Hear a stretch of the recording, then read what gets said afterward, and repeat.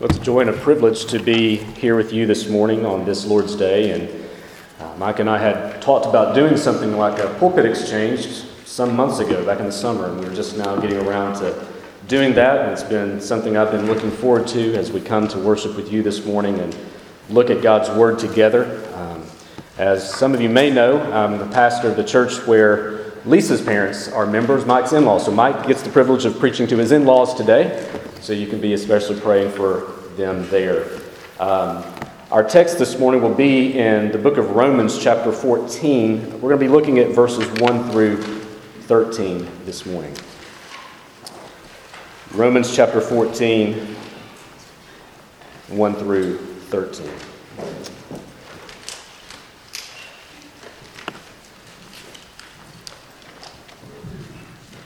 This is the word of the Lord. I'm going to begin in verse 1. Paul writes, inspired by the Holy Spirit, he says, "As for the one who is weak in faith, welcome him, but not to quarrel over opinions. One person believes that he may eat anything, while the weak person eats only vegetables. Let not the one who eats despise the one who abstains, and let not the one who abstains pass judgment on the one who eats, for God has welcomed him. Who are you to pass judgment on the servant of another? It is before his own master that he stands or falls, and he will be upheld, for the Lord is able to make him stand. One person esteems one day as better than another, while another esteems all days alike. Each one should be fully convinced in his own mind. The one who observes the day observes it in honor of the Lord. The one who eats in honor of the Lord, since he gives thanks to God, while the other who abstains in honor of the Lord and gives thanks to God. For none of us lives to himself, and none of us dies to himself. If we live to the Lord, and if we die to the Lord. So then, whether we live or whether we die, we are the Lord's. For to this end Christ died and lived again, that he might be Lord both of the dead and of the living. Why do you pass judgment on your brother? Or you, why do you despise your brother? For we will all stand before the judgment seat of God. For it is written, As I live, says the Lord, every knee shall bow to me, and every tongue shall confess to God. So then each of us will give an account of himself to God. Therefore, let us not pass judgment on another any longer, but rather decide never to put a stumbling block or hindrance in the way of a brother." Let's pray together. Father, we thank you for your word. We thank you, Lord, that we have the joy and the privilege of opening and being instructed by it. We ask that by your Holy Spirit that you would give us understanding of it this day, that we might be found faithful in how we love one another. Lord, we live in a very divided day. We live in difficult days. And yet oftentimes, even within the church, we find that it can be difficult to love each other in ways that you have commanded us. And so, Father, it's my prayer this morning that you would allow this word to expose our own hearts, ways that we are not loving, ways that we are not giving ourselves for the good of our brothers and sisters, and that you would change us, and that you would encourage and strengthen us. And Lord, that you would continue to grow and shape your people to become more like you.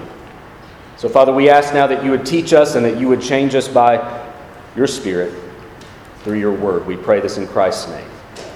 Amen. Well, no two human beings will ever agree on anything. We all have different backgrounds, experiences, preferences, personalities, levels of understanding, that all of these inform and shape the way that we think and the way that we go about doing life. We know that disagreements are part of human nature, what it means to be human, in a sense. And especially in the day in which we live, we know that we live and breathe this cultural air that seems to be characterized by an increased tribalism and divide. That certainly has not been absent even within the church, as we continue to see struggles, even among evangelicals, on how to get along and how to serve the Lord together when we may have very strong disagreements. Senator Ben Sasse illustrates this well concerning specifically the political nature of this divide in the United States in his introduction of his book called Them, Why We Hate Each Other and How to Heal. This is what he says. He says, "There's an interesting military phenomenon that applies to this political moment. In urban combat training, there is a well-documented tendency to shift our focus from a distant but important target to a less important but closer target. If you're being attacked and your threat is 50 yards away, but a closer target pops up, you'll turn your attention to the new target even if it's less of a threat. We tend to want to knock down the easier stuff, he writes. Conversely, we want to ignore or deny challenges that are further out or more difficult. It seems clear that in America today we're facing problems that feel too big to us, so we're lashing out at each other, often over less important matters. Now, Senator Sass is applying this illustration particularly to the political moment of our day, but I think what he says there, using this illustration, can certainly even be applied to the church. Since the beginning of Christendom, Christians have disagreed. We've disagreed over many things, over doctrine, over politics, over social issues, just about anything that you can think of. And today, our differences and disagreements are being amplified, certainly through portals like social media. Disagreements in the church, among fellow Christians, happen. When we think about these kinds of disagreements and these kinds of challenges to our fellowship and our faith, oftentimes we have categorized issues in one of three ways. We often will talk about first-order issues. These are fundamental truths to the Christian faith. You have to believe these things to be a Christian. This morning we confessed together the Apostles' Creed, and so very much everything in the Apostles' Creed would be considered first-order magnitude. These are critical. These are essential to just the life of being a Christian. But then we also have second-order beliefs and practices, where believing Christians, they believe the same gospel, that they may disagree, and then because of these particular disagreements, certain boundaries emerge. This is what causes denominations. You may be able to serve with a fellow brother and sister down at the local crisis pregnancy center, but couldn't be in the same church together because of your view of church polity or practice of the ordinances and those kinds of things. Second-order disagreements. But then there are third-order disagreements. This is where we may have disagreements and maybe different perspectives on particular, maybe understanding of end times or understanding of a particular teaching of the Bible or a particular practice, a way to go about applying Scripture, but yet remain in the same fellowship. We may see things a little differently, but yet be in the same fellowship, the same local church, even though we may have certain disagreements. One of the concerns that I continue to have as a pastor, especially in the culture in which we live, the climate in which we live, especially the evangelical world, is that we are finding more and more ways to be divided, specifically over these third-order matters. Certainly there are important discussions that need to be had, important divisions and disagreements that we would have over these second-order things that we need to certainly discuss. But my concern pastorally has been for some time now is seeing Christians who may disagree over these third-order matters. And that continues to be stirred up among us. So the question is, what do we do when we find ourselves as fellow Christians, maybe in the same church, in disagreement over important but non-essential matters? What I mean by non-essential is non-essential to the truth of the gospel. The things that we would confess as true concerning the person and work of Jesus Christ. Well, I think when we think about that question, what do we do when we find ourselves in the same environment of a fellow believer but yet in disagreement? I think Romans chapter 14 is a good word for us to hear and to seek to apply.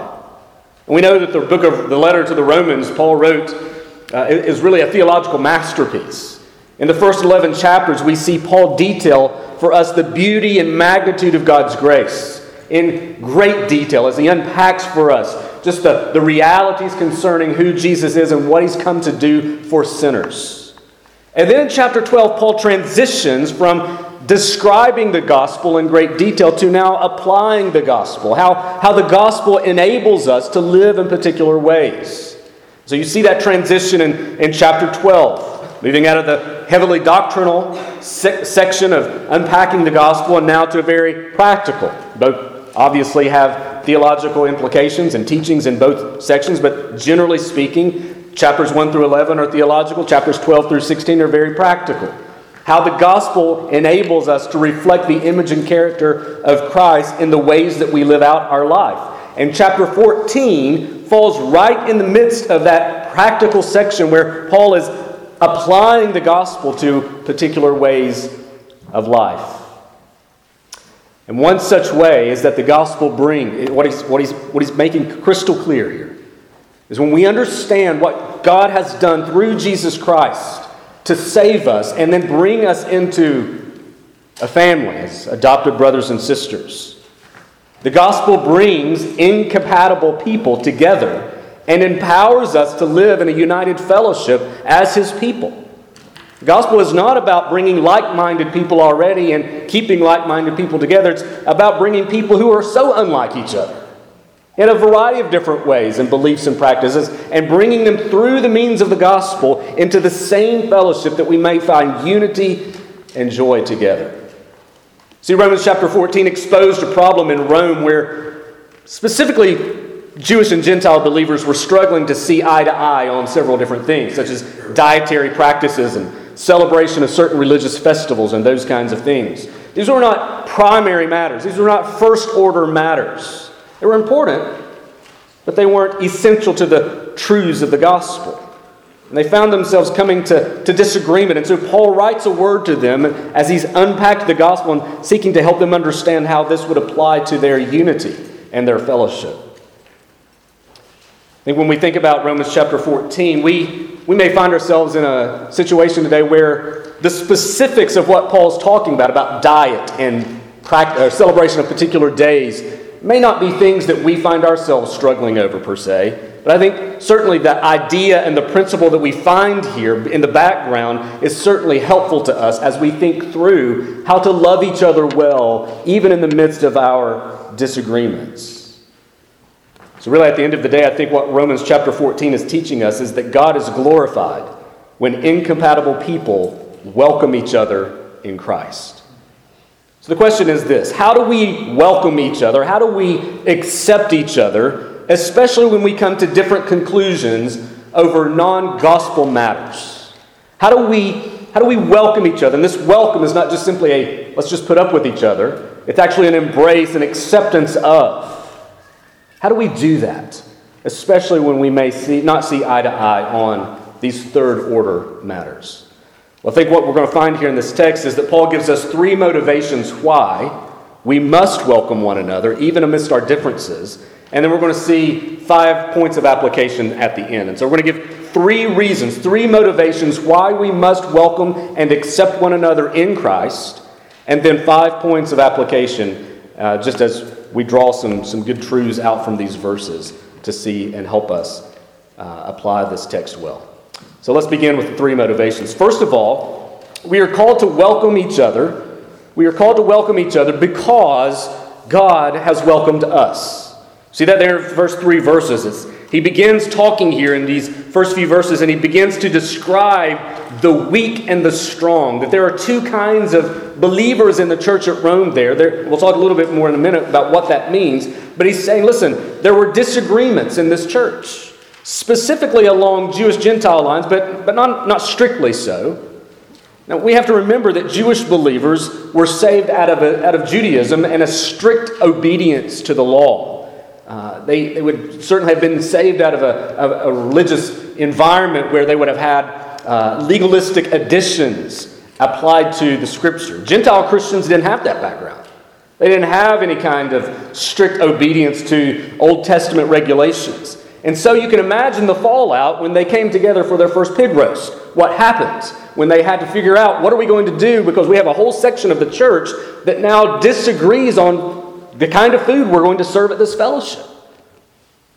See, the heart of the issue is that Jewish believers would have carried a whole lot more regulations and strictness into their new faith, while the Gentiles didn't have that baggage. Verses 2 and 3 and 5 explain the situation and disagreement. The disputed matters in this context included differences of opinion over eating meat, over religious days, particularly probably the Sabbath practice, And later on in verse 21, it's a hint there, but even the whole idea of not just eating meat, but drinking wine or anything that would cause someone to stumble, he would later write. So again, Paul uses this language of those who are weak in the faith and those who are strong in the faith. To be weak in the faith was not a reference to salvation, as if the weak in faith somehow had less of a salvation or were barely Christian. Not at all. It had to do with the implications of their faith, how they lived out their faith. To quote one scholar, Douglas Moo, he said, "The issue here is not one who has the most faith. The issue is who thinks his faith lets him or her do this or that." That alone begins to introduce us to this principle of the conscience. Our conscience. You'll later read in verse 5, one person esteems one day as better than another, while another esteems all days alike. And then he says, each one should be fully convinced in his own mind. This idea of conscience. Our conscience is how we speak to ourselves and reason with ourselves as to what is right and wrong. Has to do with this idea of our conscience being a guide, a monitor of sorts, a judge. Both the strong and the weak have consciences. And both the strong and the weak were drawing conclusions based upon their conscience, their understanding of who God is and what He had instructed them to do. And certainly when we think about our conscience as Christians, we would certainly agree that our conscience needs to be informed and shaped by the truth of Scripture.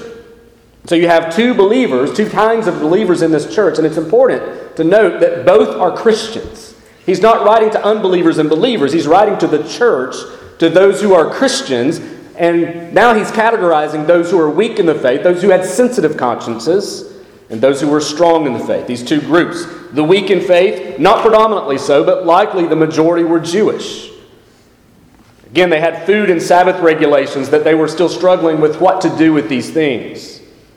Many of them thinking they still applied. Their conscience lacked the confidence to do something permitted. They had a sensitive conscience.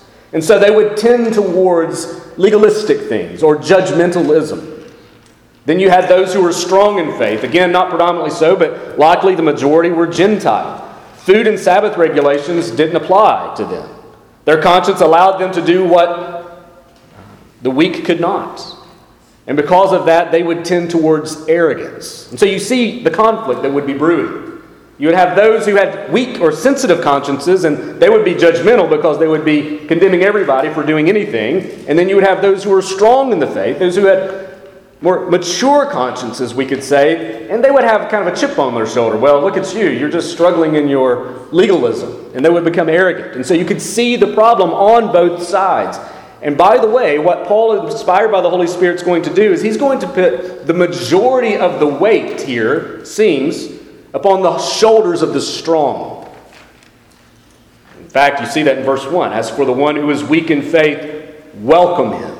Seems that Paul is speaking directly here to those who would have strong, mature consciences. Paul considered himself among the strong. You see, and you go on to chapter 15. Look at verse 1. He says, "We who are strong have an obligation to bear with the failings of the weak." Yet Paul is urging the strong here to accept, to bear with those who would be weak in the faith. This wasn't merely a division around diet or days. Diets that you would practice or days that you would observe. It was also a division among ethnic lines. Ethnic unity was of great concern to the Apostle Paul. You see that he writes about that in other places. And had the church divided over ethnic issues, Jew, Gentile, again, that would have been disastrous to the witness of the church. And so he's concerned, yes, about these restrictions and about these practices and how they loved and related to each other in the midst of their differences. But these were also differences that were, for the majority of folks, that were being drawn among the ethnic lines. And so he wanted the church to understand that they were called to welcome each other. Paul is urging this action of grace even when there was disagreement. He says, let not the one despise the other. Again, I want you to see the grounds of why we're called to welcome one another. In verse 3, it says, let not the one who eats despise the one who abstains. Let not the one who abstains pass judgment on the one who eats. And here's the reason. For God has welcomed him. For God has welcomed him. The reason that we are not to pass judgment, the reason that we are not to despise each other in our differences, in our non-essential to the gospel issues, is because God has welcomed us all into the family.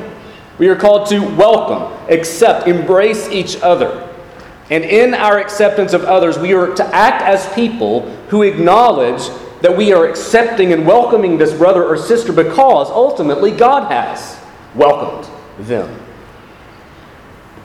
God has welcomed them. Friends, I would just encourage you, when you find it difficult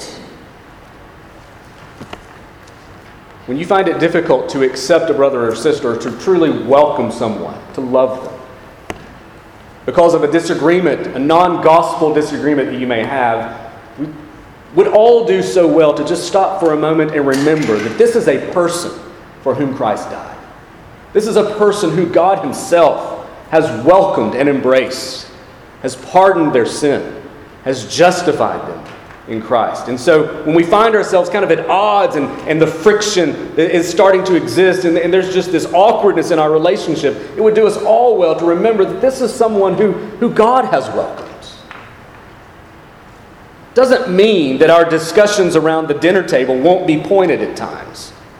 But it does mean that everyone is welcome to the table as a Christian. Friends, it's not our call on whether or not we will accept another Christian. God has made that decision already. By his own choosing, by his own grace, he has welcomed all who have trusted in Christ. And it's now our responsibility, Paul would later say obligation, to live as people who acknowledge this welcome that God has extended and already given others. This is God's character. This is who he is. He is a God that delights in extending grace and welcoming sinners into his midst. This is the core of the gospel. So, friends, viewing each other in light of God's welcome is where we must begin. We see each other first and foremost as those who God has accepted in Christ. Motivation number 2. We welcome each other not only because God is welcomed, but because Jesus is Lord. You see that's primarily in verses 4 through 9. When the Lord saves us, we are not welcomed into a place where all our needs will be met, or certainly all our needs are met, but all of our desires are going to be fulfilled. But we are welcomed into a kingdom where Christ reigns. The theme of Christ's lordship here is dominant throughout these next few verses. The word Lord is used some 8 or 9 times in just a period of 6 verses. The fact that Jesus is Lord means that all judgments are to be made ultimately by him and not by us. Now again, we're talking about judgments, certainly he is the one who judges those who are truly saved. But even in our understanding of one another living out the faith, the fact that Jesus is Lord means that all judgments are made by him, not by us. And certainly while we bear some responsibility for each other, that's certainly the case we see throughout Scripture, throughout the New Testament, that there is a responsibility, an obligation that we have for each other, to care well for each other, to encourage each other. All of the one another passages, certainly we would see that. At the moment that we begin to stand in judgment over someone else, over a third order issue, we then begin to take on a role that was never meant to be ours. Also, as a reminder, it is the Lord, not our fellow Christians, whom the believer is called to please, and who ultimately will determine the acceptability of the believer. You see that here in the text. One person esteems a day better than another, while all esteems all days alike. Each one should be fully convinced in his own mind. The one who observes the day does it in honor of the Lord. The one who eats in honor of the Lord, since he gives thanks to God. While the one who abstains, he or she also does so in honor of the Lord. Paul's seeking to remind us that whatever you do, however you live, that the lordship of Christ ought to be your primary desire and pursuit. We seek to bring glory to Him in how we seek to live. And if we're understanding things differently, we need to understand that each other's motives are being driven, hopefully, by God's grace, to obey Christ as an act of obedience to the Lord. And whether one stands or falls in the judgment, that will be the Lord's decision. Paul goes on to expand a bit in verse 5, 6 through 8 by showing that a clear conscience means that whatever we do, as I just said, because it honors the Lord. So we have to remember that, one, it's an act of obedience to the lordship of Christ in how we treat each other, but it's also an act of obedience to the Lord for the lordship of Christ when we are seeking to live out our faith. And maybe we're doing so in very different ways over these third order, non-essential to the gospel matters. We have to remember that we will welcome each other. We welcome each other because Jesus is Lord. Friends, your conscience may very well lead you to conclude that something is wrong when your brother or sister may not think that way at all. I'm not going to give a list. I'm not going to make it easy for us today and just here are the list of things that fit into this category. But here they're dealing with diets, whether or not to eat meat or drink wine or eat vegetables. They're dealing with days, what calendar days they should celebrate and observe in religious fashion. But we could also just, even in our decisions, our everyday decisions that Christians come down on very differently. We allow these things oftentimes to divide us. It can be simple decisions of what kind of entertainment to pursue. I remember a time serving as a pastor in Kentucky, we had a gentleman in our church. We had gone on vacation down to Florida to Disney World and came back, and he was appalled that we would have gone to an amusement park. And he was asking me all these questions about why would you go to an amusement park and spend time there? And it kind of took me aback, and we had to sort through that a bit.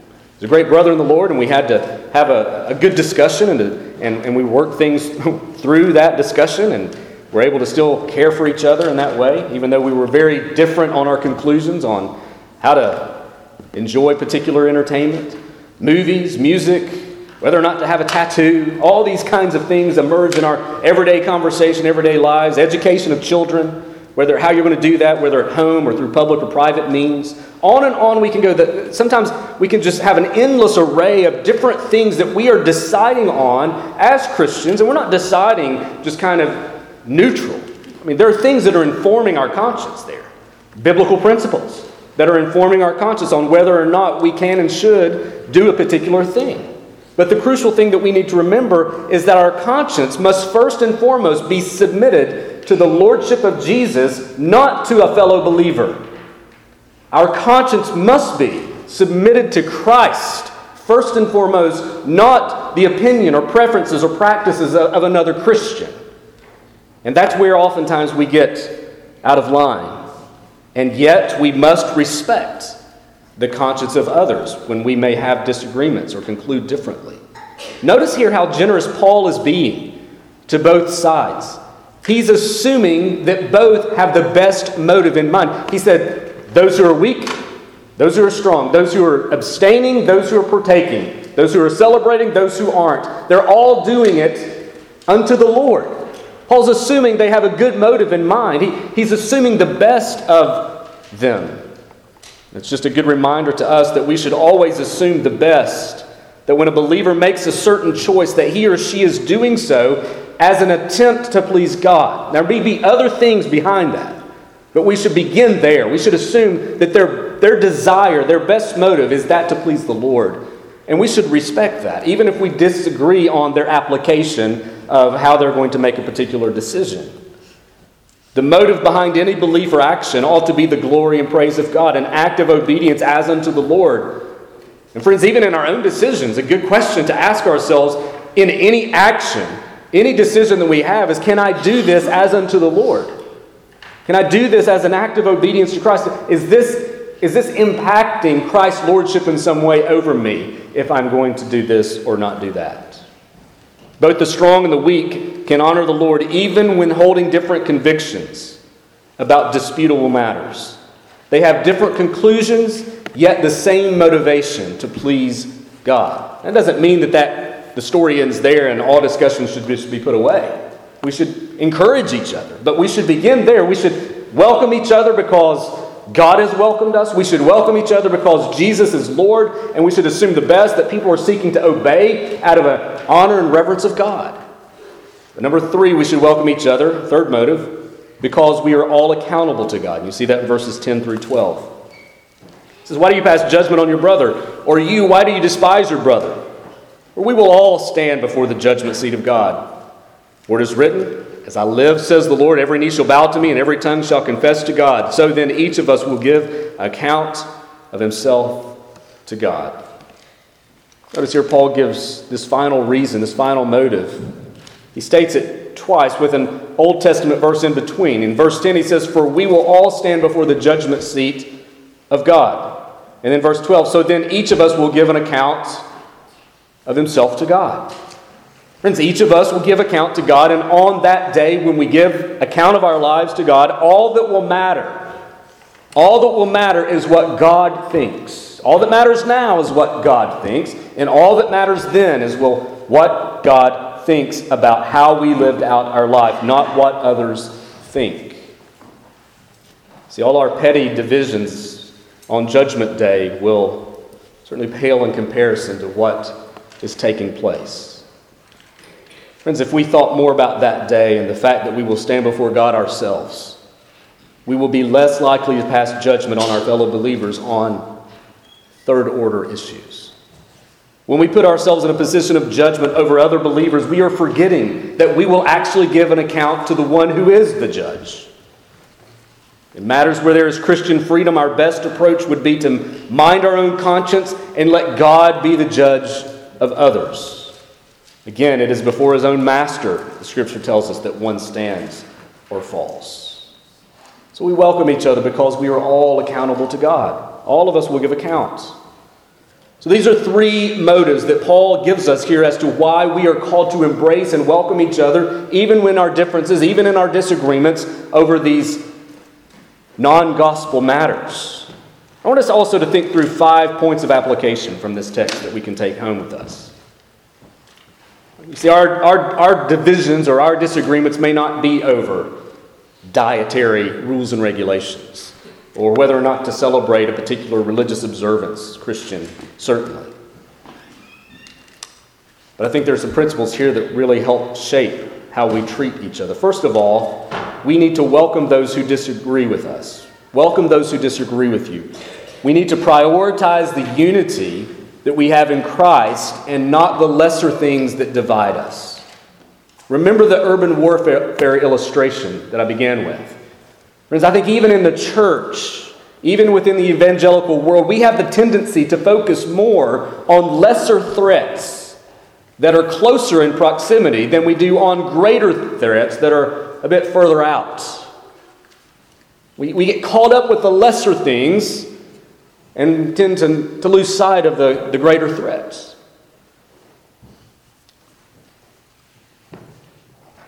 We need to remember when we consider a brother or sister that they are indeed that. They are a sibling. We should get to know them. One of the things that we should do regularly is that when we have disagreements, we should not go to our corners and drum up support for our team. Brothers and sisters, we're on the same team. We're in the same family. We've been bought with the same blood. We've been extended the same grace. We have the same Lord. The thing that God would call us to do would be, even in our disagreements, that we would pursue one another well. Get to know people. You may find that you still disagree, but you may find that you actually love them more when you spend time with them. You may actually find that you agree on more than you thought initially. If you disagree with someone over third-order issues, remember who they are in Christ. Remember who they are in Christ. Right now, I'm even having an intense discussion with someone over the nature of the church in baptism.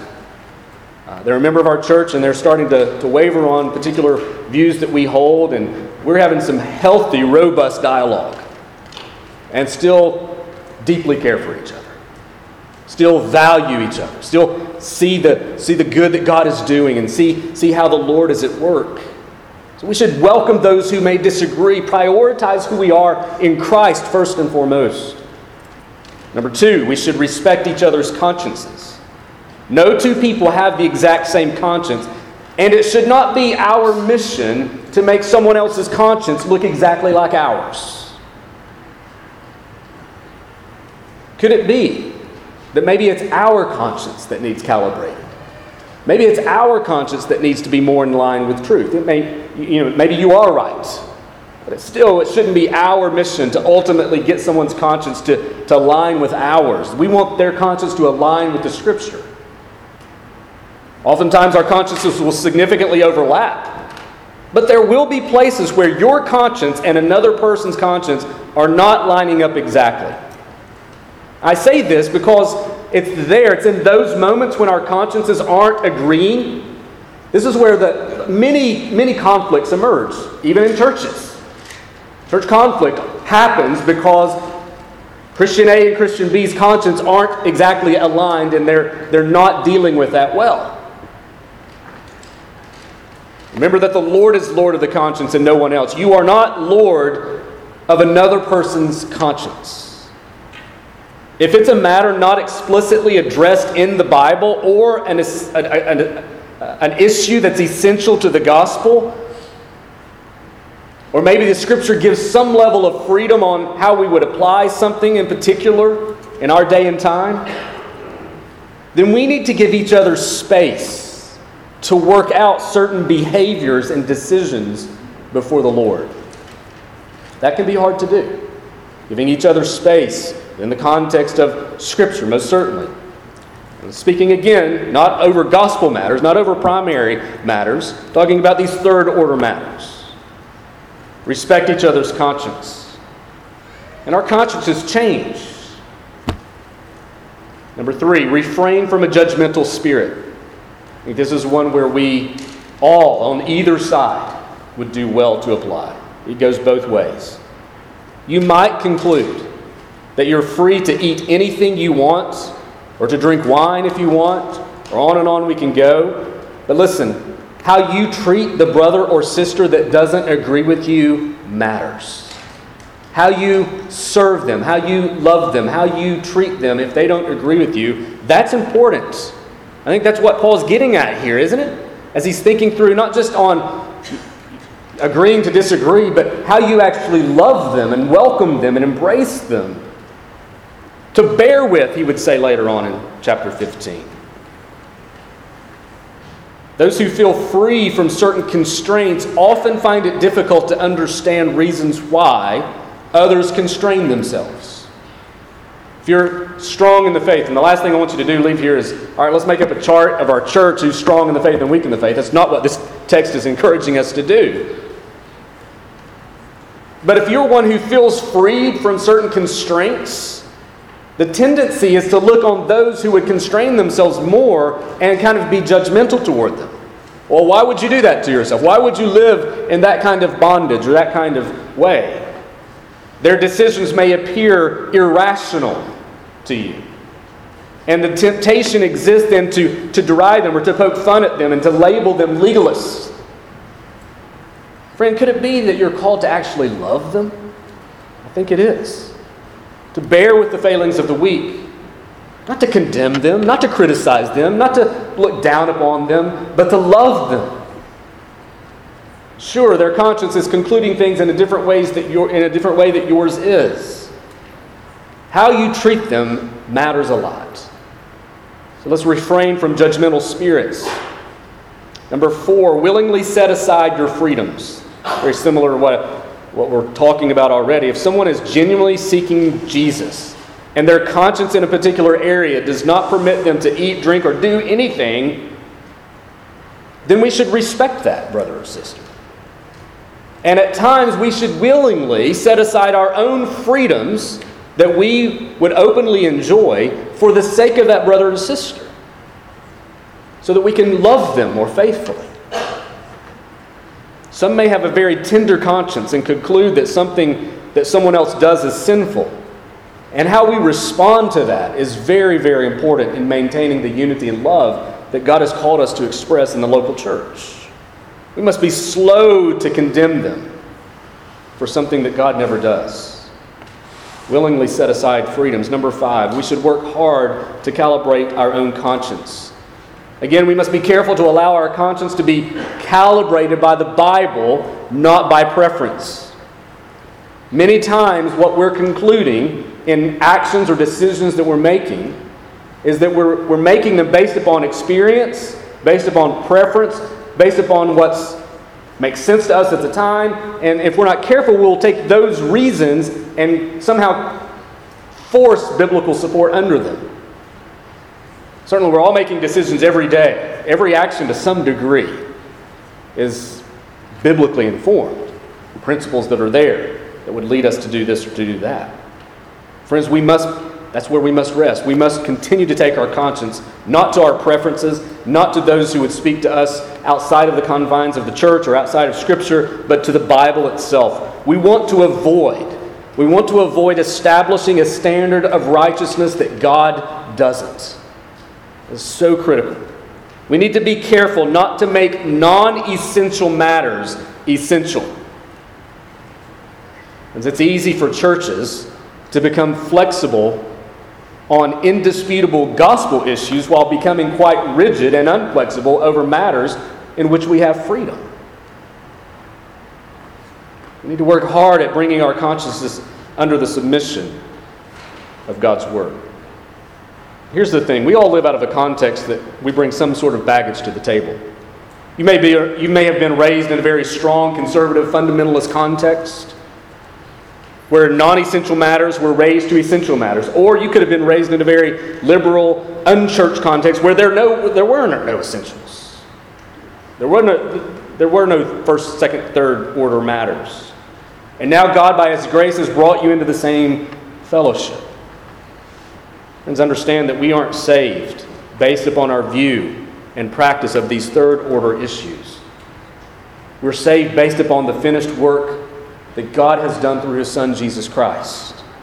He has welcomed us through His Son, and therefore we are called to welcome one another as well. Listen, salvation is a free gift of God's grace, whereby He welcomes and accepts sinners based on the finished work of His Son in the life, death, and resurrection of Jesus Christ.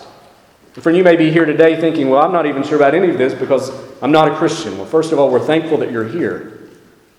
And this would just be a word to you that, listen, no matter who you are and no matter what sin you may be wrestling with this morning, that God delights in welcoming people just like you. He delights in bringing people to Himself who are broken so that He may change and transform them and restore them. And He does so through the finished work of His Son. If you would simply quit clinging to the things of this world and put your hope and trust in Jesus Christ, this is the means by which God welcomes sinners. Put your hope in Him and find hope there. Find life there.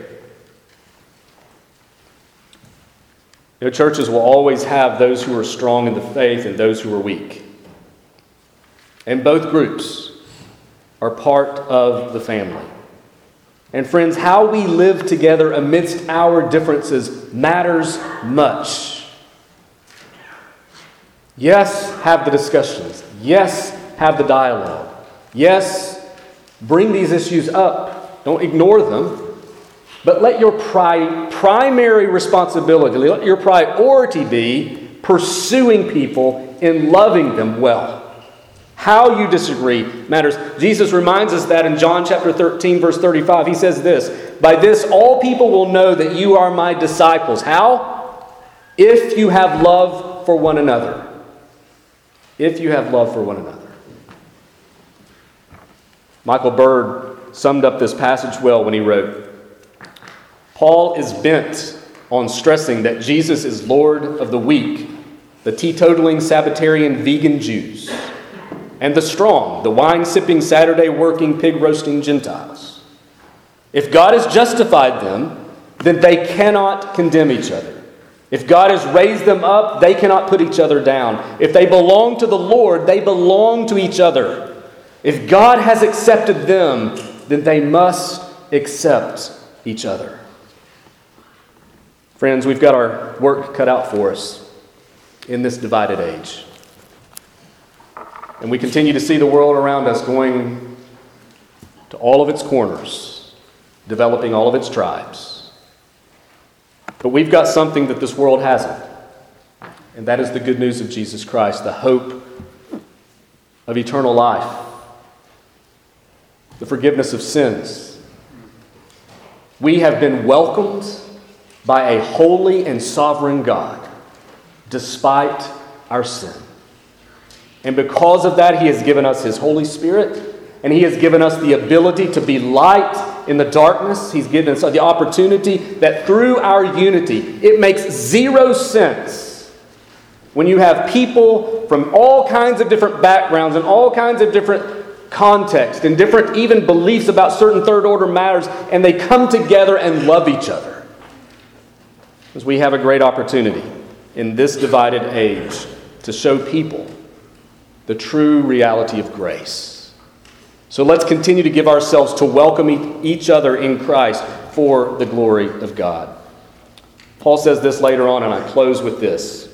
In Romans chapter 15, verses 5 through 7, he says, "May the God who gives endurance and encouragement give you a spirit of unity among yourselves as you follow Christ Jesus, so that with one heart and mouth you may glorify the God and Father of our Lord Jesus Christ. Accept one another, then just as Christ accepted you, in order to bring praise to God." Let's pray together. Father, we thank you for welcoming us. We thank you, Lord, that you welcome sinners and that you delight to bring us in. Father, we ask that as we think through these things, Lord, there are so many things that we can get divided over. First, Lord, I pray that you would help us, help this congregation here in Arlington to be a church that is known for its unity in the gospel of Jesus Christ. Father, my prayer is that you would allow this church and encourage this church to continue to preach the truth, the exclusive claims of who Jesus Christ is and what He's done for us and what He's going to do again in the future. Father, would you unite this congregation on those truths? Father, it may be on those third-order matters where we may be coming to different conclusions over different things. Father, would you help this church stay united, stay faithful, to love each other faithfully well. Father, would you be in the midst of this congregation in a way that would magnify your glory and praise. And indeed, as Paul said, may the God who gives endurance and encouragement, may you give this church a spirit of unity as they follow Christ Jesus, so that with one heart and mouth they may glorify you and the Lord Jesus Christ, that they may accept one another. And just as Christ has accepted them, they would do it in order to bring you glory and praise. Father, we thank you for reminding us and for teaching us and for helping us by your word through your Spirit. We pray this in Jesus' name. Amen.